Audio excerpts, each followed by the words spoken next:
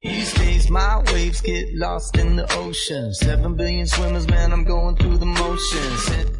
Hi, this is Nancy Yearout, and welcome to my show, High Road to Humanity. In every episode, I tell you powerful true stories filled with great wisdom that you can use in your own life as you strive for a higher road to travel. My featured guests will have their own unique stories to tell that enlighten your mind and your soul. So kick back, relax, and learn the secret to success when you take the high road.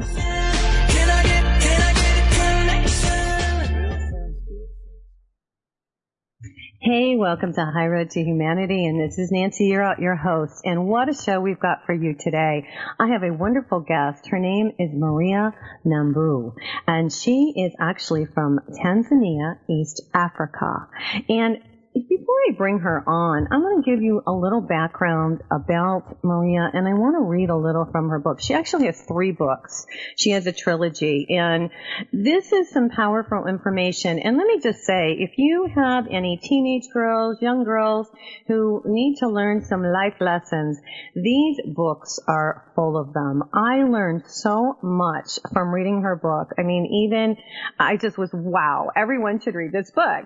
But anyway, I'll tell you more about it here, but let me give you a little background on Maria. She was born in Tanzania, East Africa. She was raised by German nuns at an orphanage for mixed-race children, and throughout the hardship, she had mixed blessings of her childhood. She sustained her spirit through dance and kept alive her dream of further education. She was able to fulfill that goal in the United States, where she attended St. Catherine's University in St. Paul, Minnesota, on a full academic scholarship. Now, she graduated in 1967 with honors in French and pursued graduate studies at the University of Maine, Laval University in Quebec, Canada, and the University of Rennes, I think I'm pronouncing that right, in France. Okay, so she has taught French in Minneapolis high schools for 5 years. She has gone back to Africa. She's found her roots. She has done so much work with her dance. She's a dancer. She has used her dance to teach other people about Africa and the dances and the music that they use and how uplifting it is.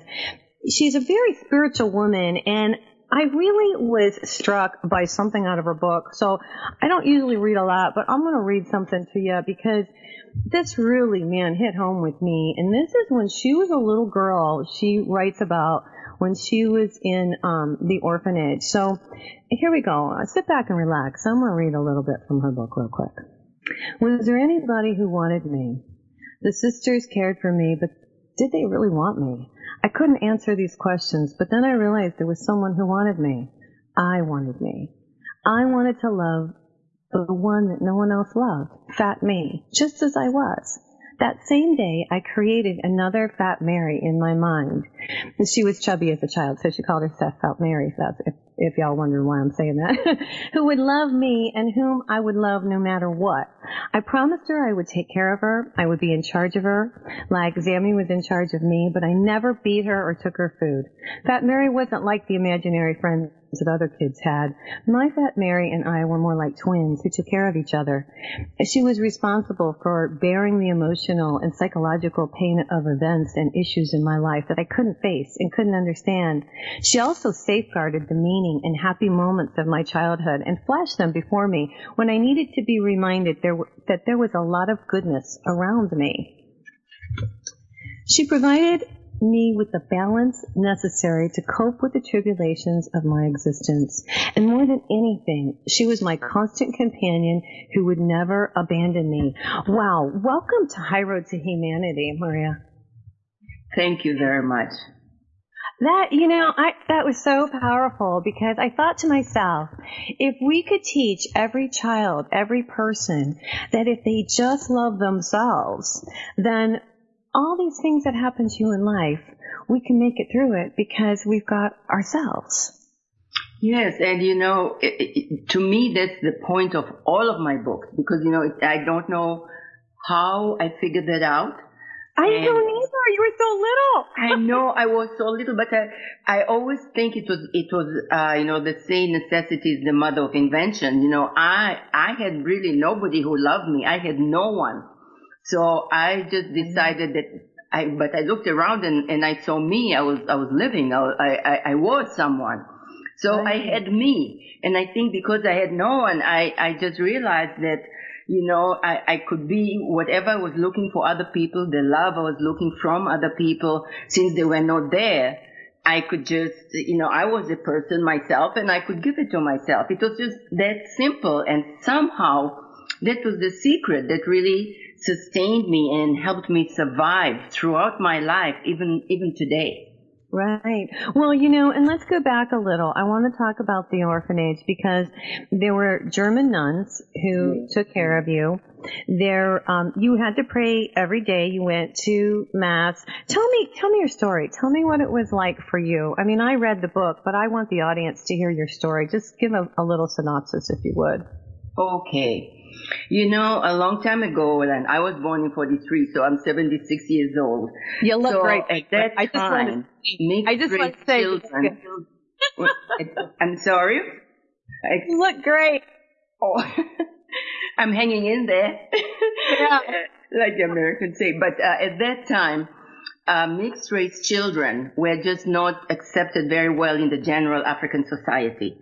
The African mothers who had us were very often ashamed of us, and the European or the white fathers very often who had us didn't even acknowledge us. So we were in this society, but we were very often discriminated against. We were called so many names. Some of us were actually hidden in the villages by the mothers, and they would never go anywhere. I sometimes say some of them might have lived and died without even seeing the sun because they were hidden. I always say I'm so grateful I was not one of them. Well, in about 1932, an order of German nuns, the Precious Blood Sisters, Catholic nuns, came to Tanzania and opened up an orphanage for us, for mixed race children. So word got all over the country that there was a place for us now. And children came in every shape and size. Some were 20, some were 15, some were 10, some were 7. I was 3 days old when I was brought there. Mm-hmm. And so the other girls, the bigger girls who came there, they took care of us. They took care of our grooming. They took care of feeding us and all this stuff. But unfortunately, the big girls, they really abused us. So it was a very difficult life. We were beaten for so many things, as you have seen in the book. I mean, I don't remember a day in my very early life when I escaped the beating. I was always hiding. I just didn't know what I did. Sometimes we didn't even know why. And the nuns in general, they cared for us. They were really good, but there were a few who were outright cruel. They were very, very cruel. So all around it was just survival. You just kept to yourself and you did what you were told. But what was difficult also in the orphanage was that not everyone there was an orphan. Word got out that this place, it was called Kifungilo, had a good school. So there were mixed race children whose parents were legally married, and they wanted and loved their children. They brought them there too, because whether the parents wanted them or not, the society discriminated against them. So they too were in the same boat as us, so they came there. The unfortunate thing for us, the true orphans, is that the parents of the orphans took them home for holidays, and they brought them presents, and they just were treated completely differently from those of us who had nobody. So that was something we had to deal with also at a very, very early age. I had to find out, since I didn't have parents, I didn't have all these other material things that the children with parents had. I had to find something else that I had that was also good, and that was just me, like I said, me, myself, and I, and that's where I went, and it really helped me out. Now, I want to ask you something. I know the nuns had you go in and pray, and you say in the book that some of the prayers and things you didn't understand, and some you did. Do you feel that, and you always prayed to Jesus, to the baby Jesus, and I thought that was really awesome, and I just wonder, did you, because I feel like you must have connected with God. Yes, I really think I did, because I did not get a lot of the dogma and the rituals of the Catholic faith. We said so many prayers, and most of them were in Latin, which of course we didn't understand, So we prayed a lot, and I always knew there was someone bigger and greater than me. We were told we were children of God, and I stuck to that. I just really believed that there was some divinity, there was some divine presence around me everywhere, and I went there often. Yeah, and that amazed me, as little as you were. And you said at one point you didn't know your birthday. And so you just came up with a birthday because it was your friend's birthday. And you said, I guess I'm 5 years old and my friend's 5 years old. So that's what we're going to do. Yes. Yeah. And that was amazing to me. I give you a lot of credit because for a little child, you sure knew a lot. You were a sharp little cookie. As we say. But it's funny, nobody thought so. I asked so many questions all the time, and they called me stupid. Of course, I was fat, so I was stupid, fat Mary. And they told me the reason I was asking so many questions is because I knew nothing. And they didn't know it either, but I asked questions, so I was called stupid. So I really had to go within myself and Fat Mary to answer my questions. Right. I just think that's amazing. And you were very smart, and we've got about 1 minute till we go to our first break, but what's really interesting, and guys, she has 3 books, so we're going to tell you about her life story, and it's an amazing story of success and triumph and love and all kinds of stuff, and we have more to tell because you do find your parents eventually in the other couple books that you talk about. So, her first book, just so y'all know, if you want to read it, it's really fantastic, and I think if you have young girls, it's called Africa's Child, and this tells the story, the first book, of her being in the orphanage, and it takes you through the time that she ends up, and we'll talk about it in the next segment, in the United States. She has a woman who adopts her. And so we've got about 30 seconds left, but we're here today with Maria Nambu, and we've got a couple more segments, guys. So I'm going to go on and into some depth here, and we're going to talk about her life because she's a really interesting lady, and how motivating for the rest of us, Maria. What a life.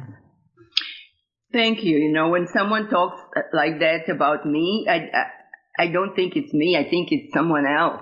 I just feel like all these things happen to someone else, and I'm just an observer. I'm always very surprised. Nancy's website, nancyyearout.com, to book your first 30-minute coaching session for free to get you on your high road.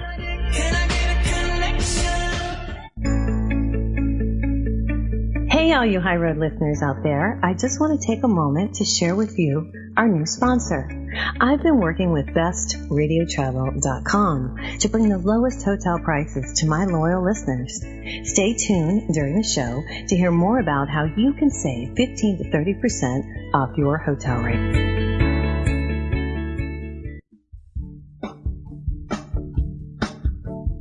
Have you ever been in a situation where you needed a miracle? I think most of us probably have. Whether it's a financial emergency, health crisis, or some other serious situation, most of us know the feeling of helplessness and even hopelessness. Now imagine having to wait for a miracle for 6 months, even a year or more. That's the situation for thousands of children all around the world who are waiting for a sponsor. Their only hope of escaping the poverty around them is someone like you choosing them. This is Nancy Yearout, and I'm joining with compassion to give you the chance to be the miracle in a child's life. For a little more than $1 a day, you'll provide the physical, emotional, and spiritual support a child needs, not just to survive poverty, but to be released from poverty in Jesus' name. Don't make a child wait one day longer for their miracle. You can find out more or sponsor a child right now. Just go to my website, nancyyearout.com.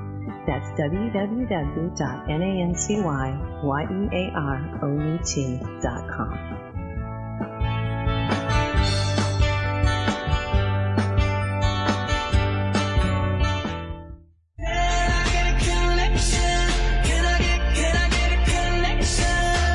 We want to thank you so much for listening to High Road to Humanity. This is where Nancy and her guests tell stories that will guide you and enlighten your mind and soul. Now welcome back to the High Road.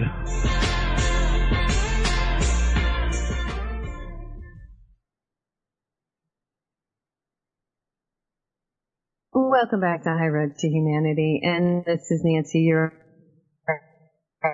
host. We are here today with Maria Nambu. Wonderful book and wonderful story that she's telling us. The first book is called Africa's Child, and we were just discussing what it was like in the orphanage that she was in, and she was telling her story.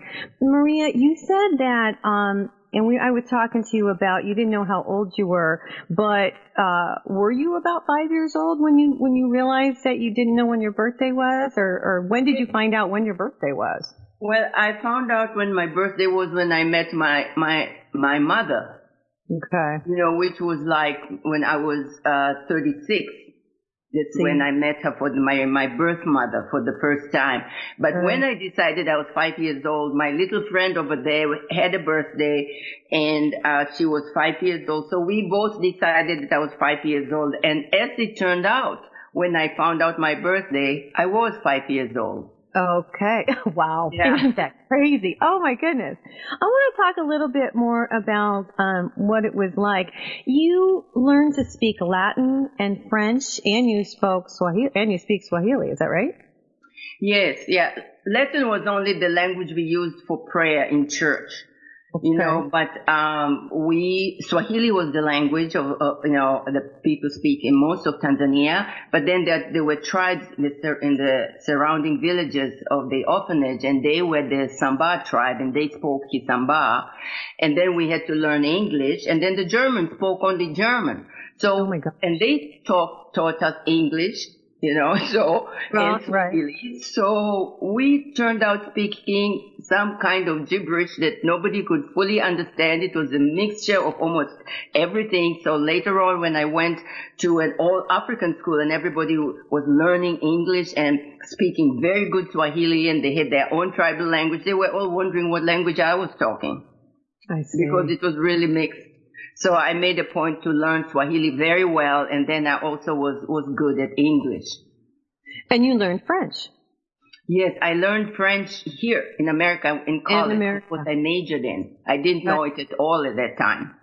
I want to back up a little bit because there was something else in the book that really hit home with me. And you grew up and you were able to go to school in another place, and you learned and there were American nuns who taught you at one time. Right. And and then you talk about rock and roll was coming on the scene, and Elvis, and the nuns told you it was sinful because you like to dance. Yes. Yeah, I was laughing. I was like, oh, she's dancing, and they're going, no, it's a sin. So I laughed at that one. But what really hit home, and what I wanted to bring up, and the reason I bring this up, because a lot of young girls run into this, so this is why I'm going to talk about it. You met Father Michael, and you met another father, a priest, while you were a young girl, and you were beautiful. There's pictures in the book, you guys. She was absolutely gorgeous. And so you met these priests, and you had a respect for them, but they both were in love with you. Well, that's what I thought, at the time. Right. And I don't know if they were really in love, but I think in the end I figured out that I was just the right place, at the right girl, at the right place, at the right time. And it was in the very, very end that I figured it out. They just kind of used me, and then they went on their own lives because I was so looking for love, and they showed me attention, and I believed them. I was young, I was becoming an adolescent, right. And I just was discovering all these feelings of love, and they were giving them to me, and I absolutely believed that they loved me. And it was really difficult in the end to realize what really happened. That no, they didn't really love me. They just used me. Well, and what you say is, you said your soul knew that at one point. You said you talked to Mary, your my fifth Mary, yes. Yeah, and Mary said, "Hey, they don't love you. They're using you. They don't love your soul." Yes. And I just thought that was profound, to be as young as you were, to realize that it was important that they loved your soul, that they loved you for the inside and not what you looked on the outside, because you were a beautiful girl, you were young, they took advantage of your innocence, but you knew that the most important thing was somebody who loved you for the inside. Exactly. And, I discovered it at that time. And when I was dating later on, had, other men when I was here in college and all, I always used to look for someone whom I would say, someone who could see my soul. Right.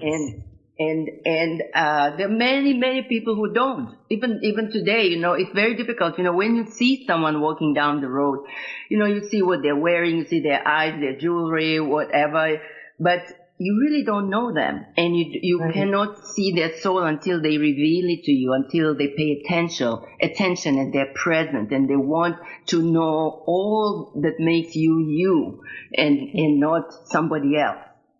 Right. And that really was profound, because I thought there are like you just say, there are so many people who are still realizing that a lot of times a relationship is superficial. It's not about who you really are. And when you find someone who loves you for your soul, for who you are, for your smarts, because you were a smart lady, and you did find that guy. You did find a guy, and that was after college, right? Yes, it was after college. It was like 2 years after college. He was a couple of years younger than me. So I was, already working. Right. And I remember I thought he really could see my soul because, many guys would ask where are you from? What does your father do? And it was all the things that I knew nothing about. Who's your mother? At that point, remember, I didn't know anybody. I hadn't met my mother. I hadn't found my father. I was I had no one. So I always kind of judged my dates on the questions they asked me, and very few of them really asked me questions about me. It was where I came from, what I had, who my parents were, my society, my standing in the society, my education, my job. Right. Not about you personally. And I couldn't answer almost all of those questions because many of them surrounded the family situation, which I had no experience with. Right. Now, I didn't talk about Kathy. Kathy, the way you ended up leaving Africa is that you had a wonderful mother, Kathy, who adopted you, and she was only 23 at the time when she adopted you. Yes, she was 23 and I was 19. Yeah. So, and she was my English teacher in secondary school. And as you could see from the story, I was lucky enough to go to school because those days women were not educated. Right. And but I was chosen when I finished the 4th grade at the orphanage, I went to this other middle school and I went to the 8th grade, and then I was chosen to go to the first secondary school for girls in the country, which was run by American Catholic Maryknoll sisters from New York. And Kathy came as a volunteer teacher to help with the English department, and she taught English and drama, and she taught 4 of us. She helped us get ready for the Cambridge exams, oral English. So she found out about me and that I had no place to go during the holidays. I would go back to the orphanage. So I don't know what, she moved mountains and she just made it happen, and she adopted me. And I've thought about that so very often, and I figured it out because I always like to go deeper than what meets the eye. I figured that, when she saw me, she didn't really see me with her brain or with her head or with her mind. She saw me with her heart. And the brain is always filtering. If any brain would tell you were 23, hardly out of adolescence yourself, and you're adopting a fully grown, basket-case African woman and bringing her over to America, and, everybody would tell you it was not a good idea. You're asking for trouble. How can you do it? And, but no, she didn't go there. Her heart told her I needed someone, and she had lost her mother when she was very young, when she was 13. Okay. So she knew what it was like not to have a mom. That if she couldn't have a mother, maybe she could be a mother. Right. And she made the decision. Yeah. I think that's wonderful. I think it's fantastic. And we were talking on the break, you're in Florida now and she's in Florida and you still have a wonderful relationship with her. She's in Minnesota. Oh, she's in Minnesota. Oh, yeah. okay. So originally from Minnesota, from a very small town of Onamia, Minnesota, but now she's living in a suburb of Minneapolis. But so she's still in Minnesota and I go there for the summers. For summer to visit her. I think that's wonderful. Now, you ended up getting married and you had a daughter of your own, and then somehow, and I can't remember, was it because you were looking for citizenship or that you had to find your mom? How did you end up deciding, let's go find your mom and find out who your mother was? She found me. Oh, okay. She came looking for me. I was completely satisfied with Kathy as my mom. I completely stopped. I forgot. I didn't need a mother anymore. Right. Right. You know, because I'd found Kathy and I'd found a mother. So that was not any of my concerns anymore. But she came looking for me. She wrote, as you can see in the book, it's very, very complicated. She knew she knew where I was. She took me to the orphanage. And she used to come and visit me. I was dressed up on the pretext of being shown for adoption to this woman or to other women, and she would come and just look at me and not touch me. And so she knew where I was all the time. So she helped Kathy find, when Kathy told her she wanted to adopt me, other people had wanted to adopt me too, but she did not give her permission. But Kathy wanted to adopt me, and she said yes, maybe because she was an American and she was going to take me to America. And it turned out my mother was also American. So she helped me get an American passport before I left Africa. Otherwise, I could not have left because I had no parents, I had no citizenship. I see. So she went and vouched for me at a time when it was very important, and so she gave me American citizenship through her birth. I see. We've got about a few minutes here before we go to break, probably about 30 seconds. But I want to talk when we come back about when you did meet your mom and all of that. And then guess what, you guys? In the third book, she meets her father, which is really cool too. I think this is so wonderful. And there's pictures. I want to mention this too. We're about 15 seconds to break, but when you get these books, you guys, and I'm sure we can find them at Amazon. Is that right? Amazon? Yes, you can get them at Amazon. Yeah, you'll see pictures of her when she's a little girl. Anyway, we'll be right back. This is Nancy, you're out. We will be right back on TogiNet Radio has partnered with one of the largest travel booking engines in the world to offer savings of 15% to 30% or more on hotel booking fees through our own web portal, www.bestradiotravel.com. Discover the discount you can receive by going to bestradiotravel.com/Nancy to see for yourself. This is a custom booking site for the listeners of my show through TogiNet Radio.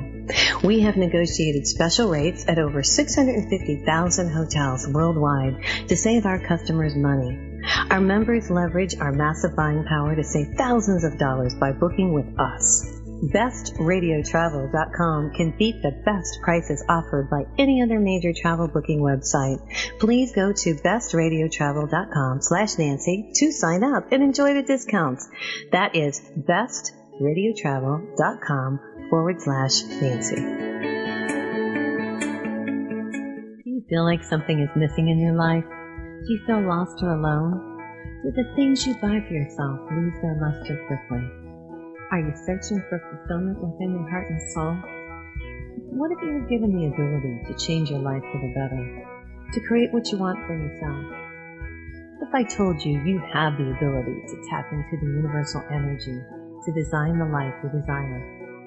This was my discovery many years ago. As a businesswoman and a single mom, I had no choice but to pay attention to what the universe was revealing to me, and I learned how to use it for my benefit. When you wake up and pay attention to the messages that the universe is showing you, your life will change for the better. Because we all hold the ability to tap into the universal energy to enhance our love life, our career, our finances, anything you wish. This energy was created for our use, and it's free. Now, I'm excited to share this information with you in my book, Wake Up, The Universe is Speaking to You. It's available to you on my website at www.nancyyearout.com. That's YEAROUT.com, Barnes & Noble, and Amazon. And thanks for picking up my book. And may the energy of the universe.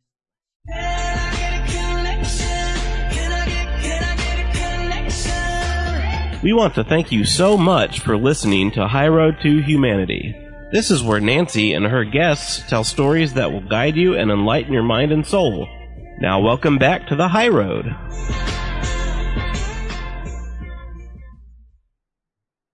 Hey, welcome back to High Road to Humanity. But don't forget to pick up my book, Wake Up, The Universe is Speaking to You, and I talk about energy, and I talk about my story, and you guys might learn some stuff, how to manifest, how to create what you want in your life, so you can get it at Barnes & Noble or at Amazon.com. We are here today with Maria Nambu. Her first book is called Africa's Child. She has 3 books. The second book is called America's Daughter. And the third book is Drumbeats, Heartbeats. And we were talking on the break, and I said to Maria, and I want to talk about this real quick, that there have to have been so many young girls who this story impacted. And share what you've heard from different people who have read your book, some young girls with the audience. Would you, Maria?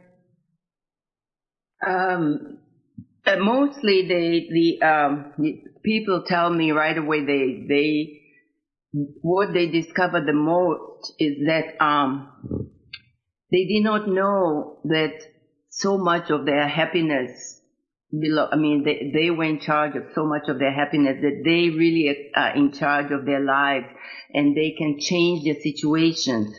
They even though they're born in a situation, they discover that there was a way and there was a power.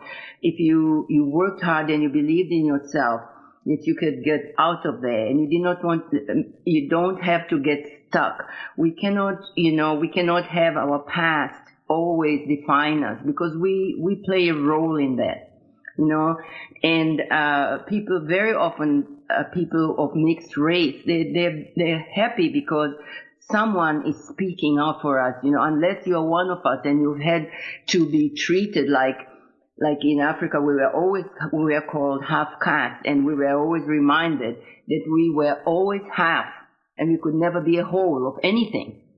Right. So a child growing up with that really has everything against them. But I think my books show that you cannot have other people define who you are. And also, right, even though you've been unfortunate to have a tough childhood like that, you cannot let your past or your childhood define the person you are today or the person you are going to become. There's lots of survival tools that we can use, and one of them is just looking within yourself to find the things you need. Right. Well, and I'm going to say that helps people who are not children, who are adults, who have gone through traumatic things in their life. I mean, your book can help anybody because it tells you that all you have to do is look inside, believe in a higher power, whether you call it God or whatever. It doesn't matter. You just need to have confidence, like you say, in yourself. Know that you're great. It's just the way you are. You don't need acceptance from anybody else. And that is huge. And I just love that. I think that's fantastic. And I just love how you, are you a religious person now? Do you pray a lot, or do you meditate? I would say I've always been the same since I was a child. I consider myself a Catholic because if I have to give a religion, I would say Catholic because that is the religion that I'm very familiar with and that I know a lot about, but I'm not a practicing Catholic. I do not go to church per se. I go to any church that moves me every so often. But right.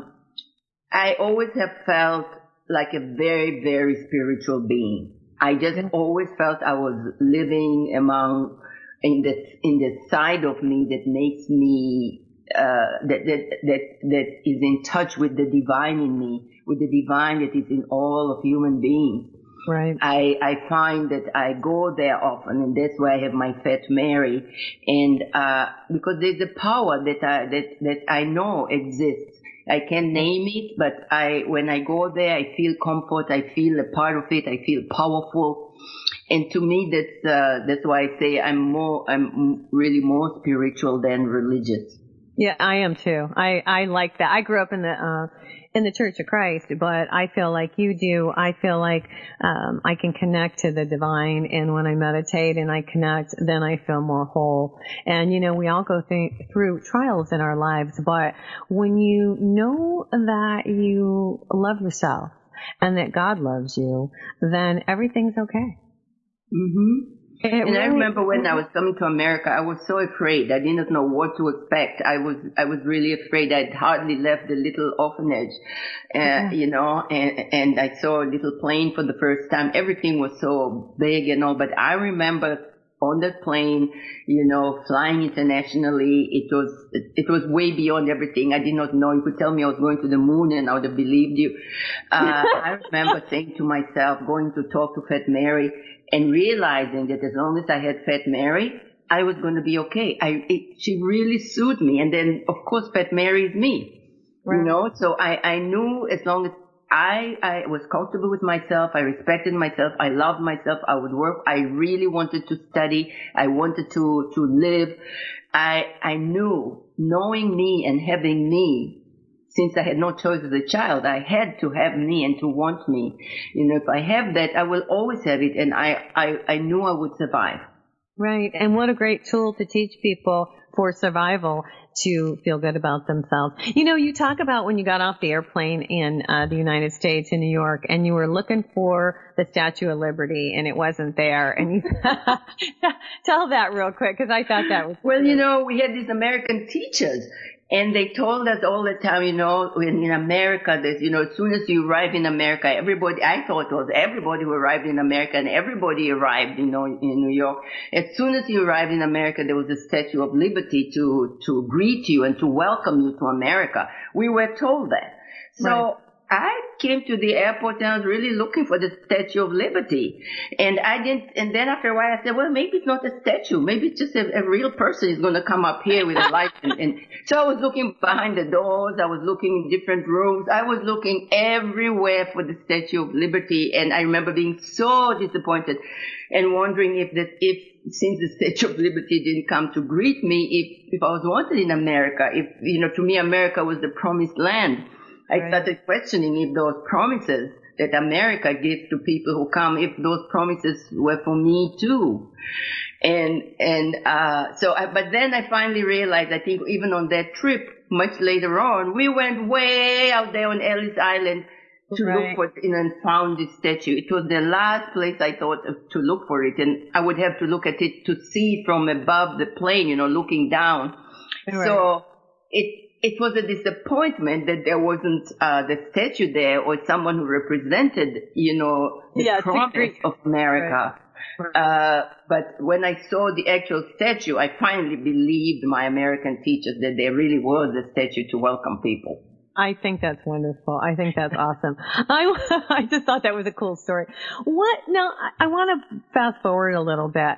When did you start doing your dance? Because you guys, she starts teaching, it's aerobics with soul, and I love that. So you took your African heritage, you took what you had inside of you, and you started doing aerobics with soul. When was that you started to do that? Yes, it was in 1981. I had just had my son, and I gained 60 pounds carrying him, and he was like 4, and I had not lost about 40 of those pounds.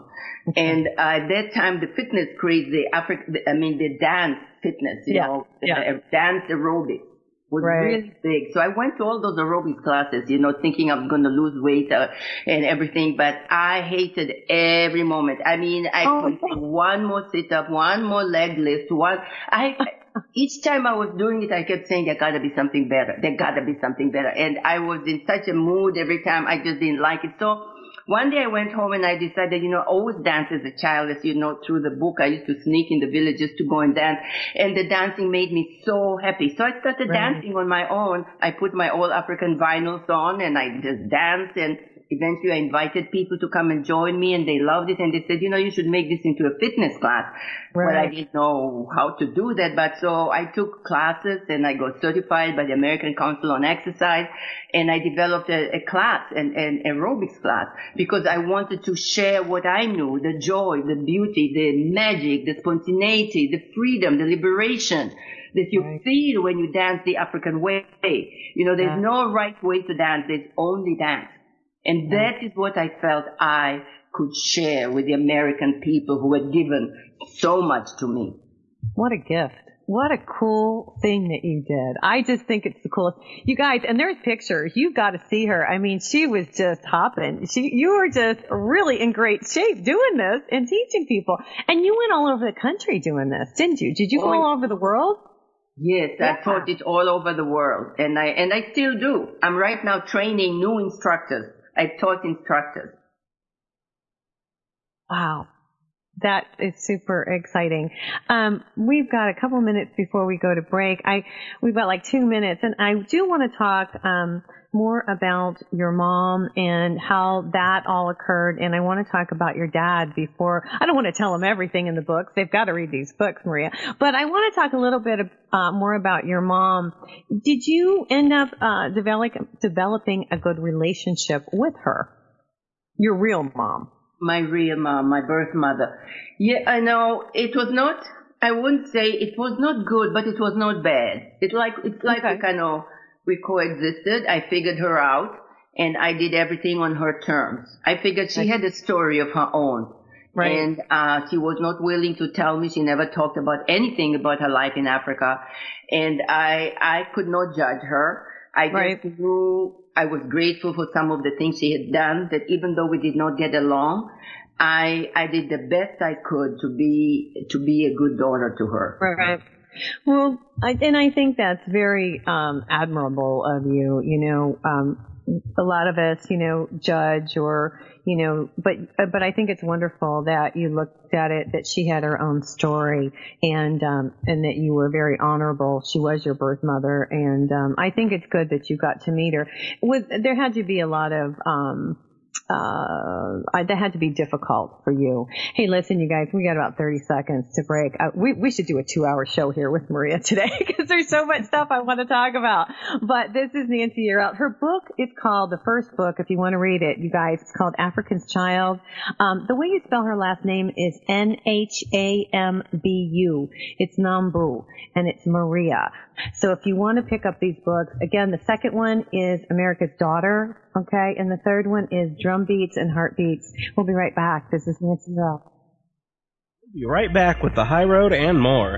Don't forget to visit Nancy's website, nancyyearout.com, to sign up for her intuitive personal coaching program or to book a psychic reading. Kids from Oklahoma, man, we don't waste it. I'm just trying to paint the picture for. It's the Fitness Minute with fitness expert Annette Hammond. Did you know that the average teenager drinks twice as much soda as milk? Since 1983, sugar consumption in the U.S. is up 28%. Why is that? There are several reasons, but one of the most common is soft drinks. 20-ounce beverages have become the norm, and it's not surprising to find that 43% of our sugar comes from drinks. Sugar is blamed for poor nutritional diets. USDA data shows that people whose diets are high in added sugar eat less calcium, fiber, iron, protein, and many other important nutrients. Fat-free foods are also a culprit. Since sugar is fat-free, many people tend to think it's okay to eat as much as they want.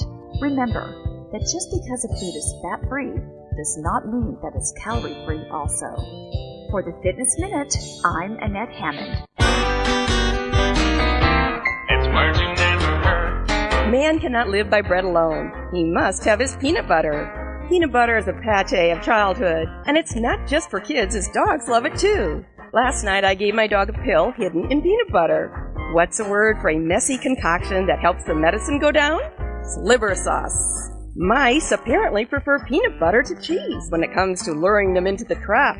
But there are even more practical uses for peanut butter. Peanut butter contains natural oils, which makes it perfect for removing all kinds of sticky things, like gum stuck in your shoe or in your hair. What's a word for the fear of peanut butter sticking to the roof of your mouth?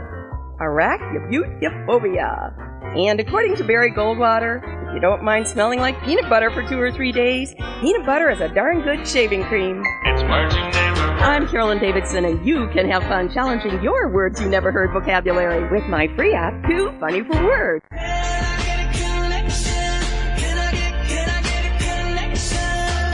We want to thank you so much for listening to High Road to Humanity. This is where Nancy and her guests tell stories that will guide you and enlighten your mind and soul. Now welcome back to the High Road.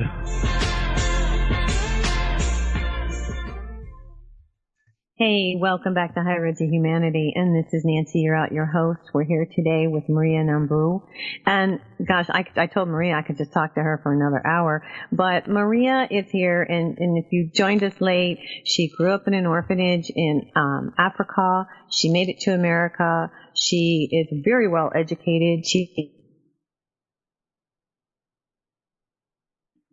Her across not just the United States, but the world. And a lot of these books, let me tell you, have wonderful life lessons, real life lessons.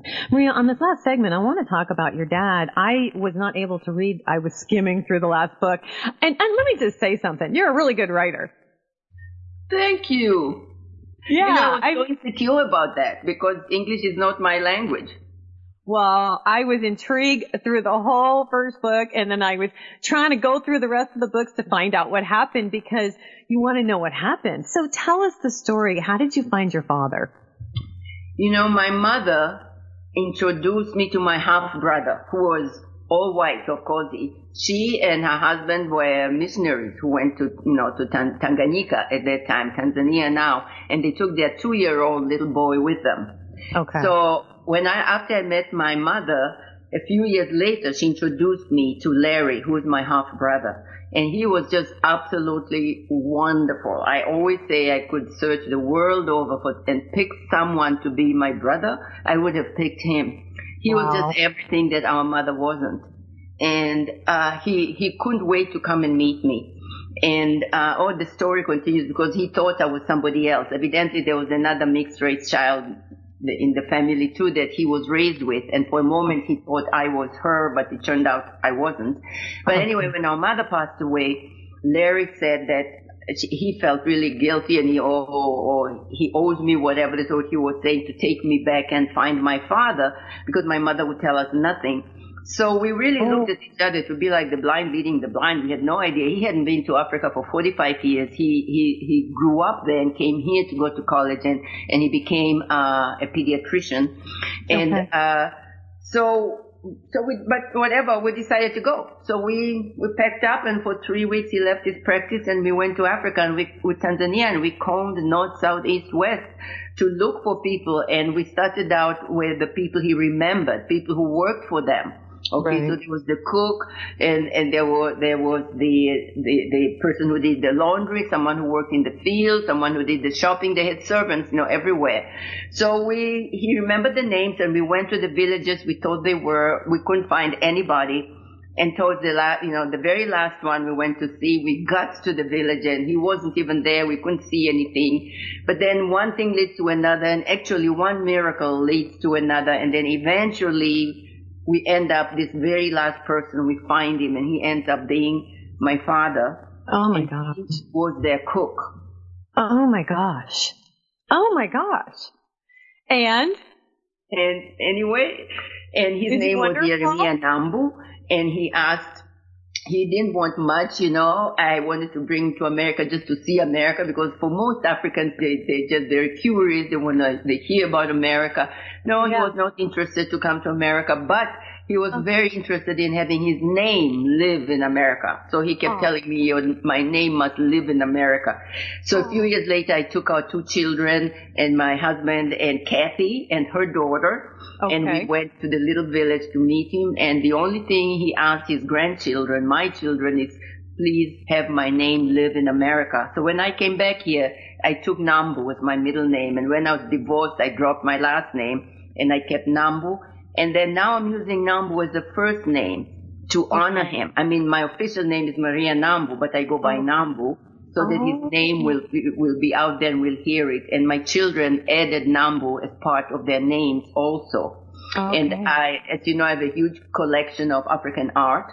I donated it to the Children's Defense Fund, and it is shown over and displayed at Haley Farm in Clinton, Tennessee. When I went to visit the art a few years after I'd given it there, I was so happy.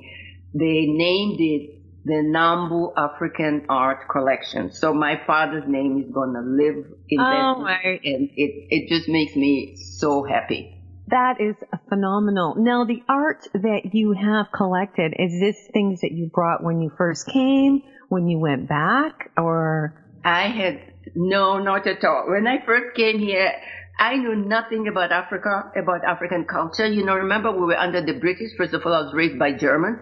And then we were under the British. And when we went to school, we learned about England and we learned about the Commonwealth. And we didn't learn anything about African history, let alone African art. Nothing. I knew nothing. When I came to America, I remember I went to Target. Target and to Pier 1 Import. And I saw an African mask. And it blew me away. I said, it talked to me. It was one of those cheap ones which we call airport art, you know, or tourism art. But it spoke to me. So little by little, I started, every time I collected African art. And I tried to study a lot about African art. There was something about African art, which was like African dance, that comforted me.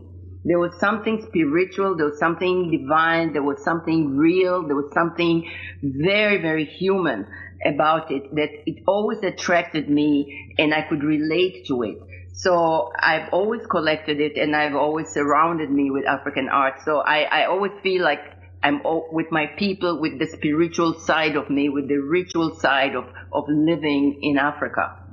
Wow, that is really powerful. And then to have it go into a museum and have your father's name on it. I mean, how fabulous is that? That is just amazing. Boy, God sure works in mysterious ways, doesn't he? Yeah. That is great. You know, it's not really in a museum. One of the requirements I'd offered, you know, parts of my African art to different museums, but I had a few conditions. My number one condition is that I really did not want it to be put in a museum or in a one building. I wanted it to be wherever people live, in the kitchen, in the living room, in the dining room, on the porch, you know, in the bathroom. I wanted it to be everywhere so that it would be part of life. You did not leave your living room to go and look at a piece of art at a museum. There are many museums that do that, and it's very needed. But for my art, I wanted people to relate to it, to touch it, and to just meet it from where they are. I didn't want to have a plaque put on the side to say this is so and so and this. Okay. No, I didn't want a description. I wanted whoever was looking at the art to relate to it by themselves, where they are, what it spoke to them. And then later on, I haven't done it yet, I'm going to prepare a catalog for what the art was actually used for. But I want people to encounter the art and feel it and have it speak to them or not speak to them from wherever they were. So I went to Haley Farm, it was just so nice. Everywhere you went, you know, in the dining room, in the hallway, outside on the path. They had the big stone sculptures. Every single place you looked, there was art, and it called you. You couldn't enter a room with such nice art, and you just sit down and start reading your book or take out your phone. You didn't do that. You felt like their presence told you, we are here. Take a look. The energy. It's the energy, Maria. Yes, it's the energy just draws you in, and I think that's what I get from it. That's cool. Now, tell the audience, what are you doing today? What's going on with you? If somebody wants to get in contact with you, how do they find you? Do you have a website? I know you do. What I'm doing today, you know, I thought that writing my books was going to be the hardest thing I've ever done in my entire life. I really thought so, because they were so difficult to write, because, you know, when you write it, you have to relive it. And sometimes it was so heavy, I had to put it aside. Right. But I'm finding out now that it was not the easy part, but it was not the most difficult. What I'm finding difficult is where I am now is getting the word out. After I put all that work, it was truly blood, sweat, and tears to get those books out. Right. Well, you can tell. So they came out of me. You can tell. Because you were talking to me. Yeah, no, because when you read the book, you can tell. I mean, it was hard. It had to have been difficult for you to talk about the orphanage and to talk about, if the girls wet the bed, how they were beaten and how were taken advantage of and how you were cold and how there was no food to eat and how, you didn't have anybody. I mean, you had nobody. You had no mother, father, no brother, no sister, nothing. And that had to have been difficult to relive that. Yes. It was really difficult, but what I'm doing now, I'm finding it difficult. I'm trying to spread the word. I'm trying to do the PR. That's why I'm doing this interview with you, and thank you for having me on your show. You're welcome. I'm grateful for that. But I'm also continuing to train people to teach Aerobics with Soul. I'm training instructors so that it can, Aerobics with Soul can't be franchised. It doesn't lend itself to it. I have to train everybody one by one. And, so that's what I'm doing. And in the back of my mind, I really have the idea to write a children's book based on Fat Mary. Because when I discovered Fat Mary, when I created Fat Mary, I was a child. And I think children sometimes, are much right. smarter, and they really are in touch with themselves if we just let them be. Yes, gosh, you know what? And I'll tell you, we've got like 1 minute before we've got the end of the show here, but I want to say that to you, and that's why I read that at the beginning of the show, because when I read about Fat Mary and what you did, and she's not fat anymore, you guys, just so you know, she grew out of that a long time ago. She's a really beautiful lady, and I just think it's great that you talk about this and you teach us, and yes, a children's book would be fantastic, and when you write it, you have to come back and see me. Yes, I will. I hope I can do it. It's abstract, but I'm just, mulling it in my head, and hopefully I'll succeed. No, you will, and I think it's fantastic. You guys, one more time, let me give you some information. Now, it's Maria Nambu. I'm going to spell this in case if you want to get in touch with her. She has a website. So it's Maria, and then it's NHAMBU.com. If you want to look at her website, she's got an excerpt from the book. If you want to buy her books, they're at Amazon.com. It's a trilogy. There are 3. Read the first one first, obviously, because you won't be able to put it down, and then you'll want to move on to the second one immediately. And that was me, because I only get a week, to do this. And I was like going through the third book, and I'll go back and probably finish it, because what a story. And thank you for coming on my show today. Thank you so much. It means a whole lot. And the work you're doing is so fantastic. And I hope that you will come back and write that children's book. There's so many kids out there that could use it. Yeah, I think so. I think so too.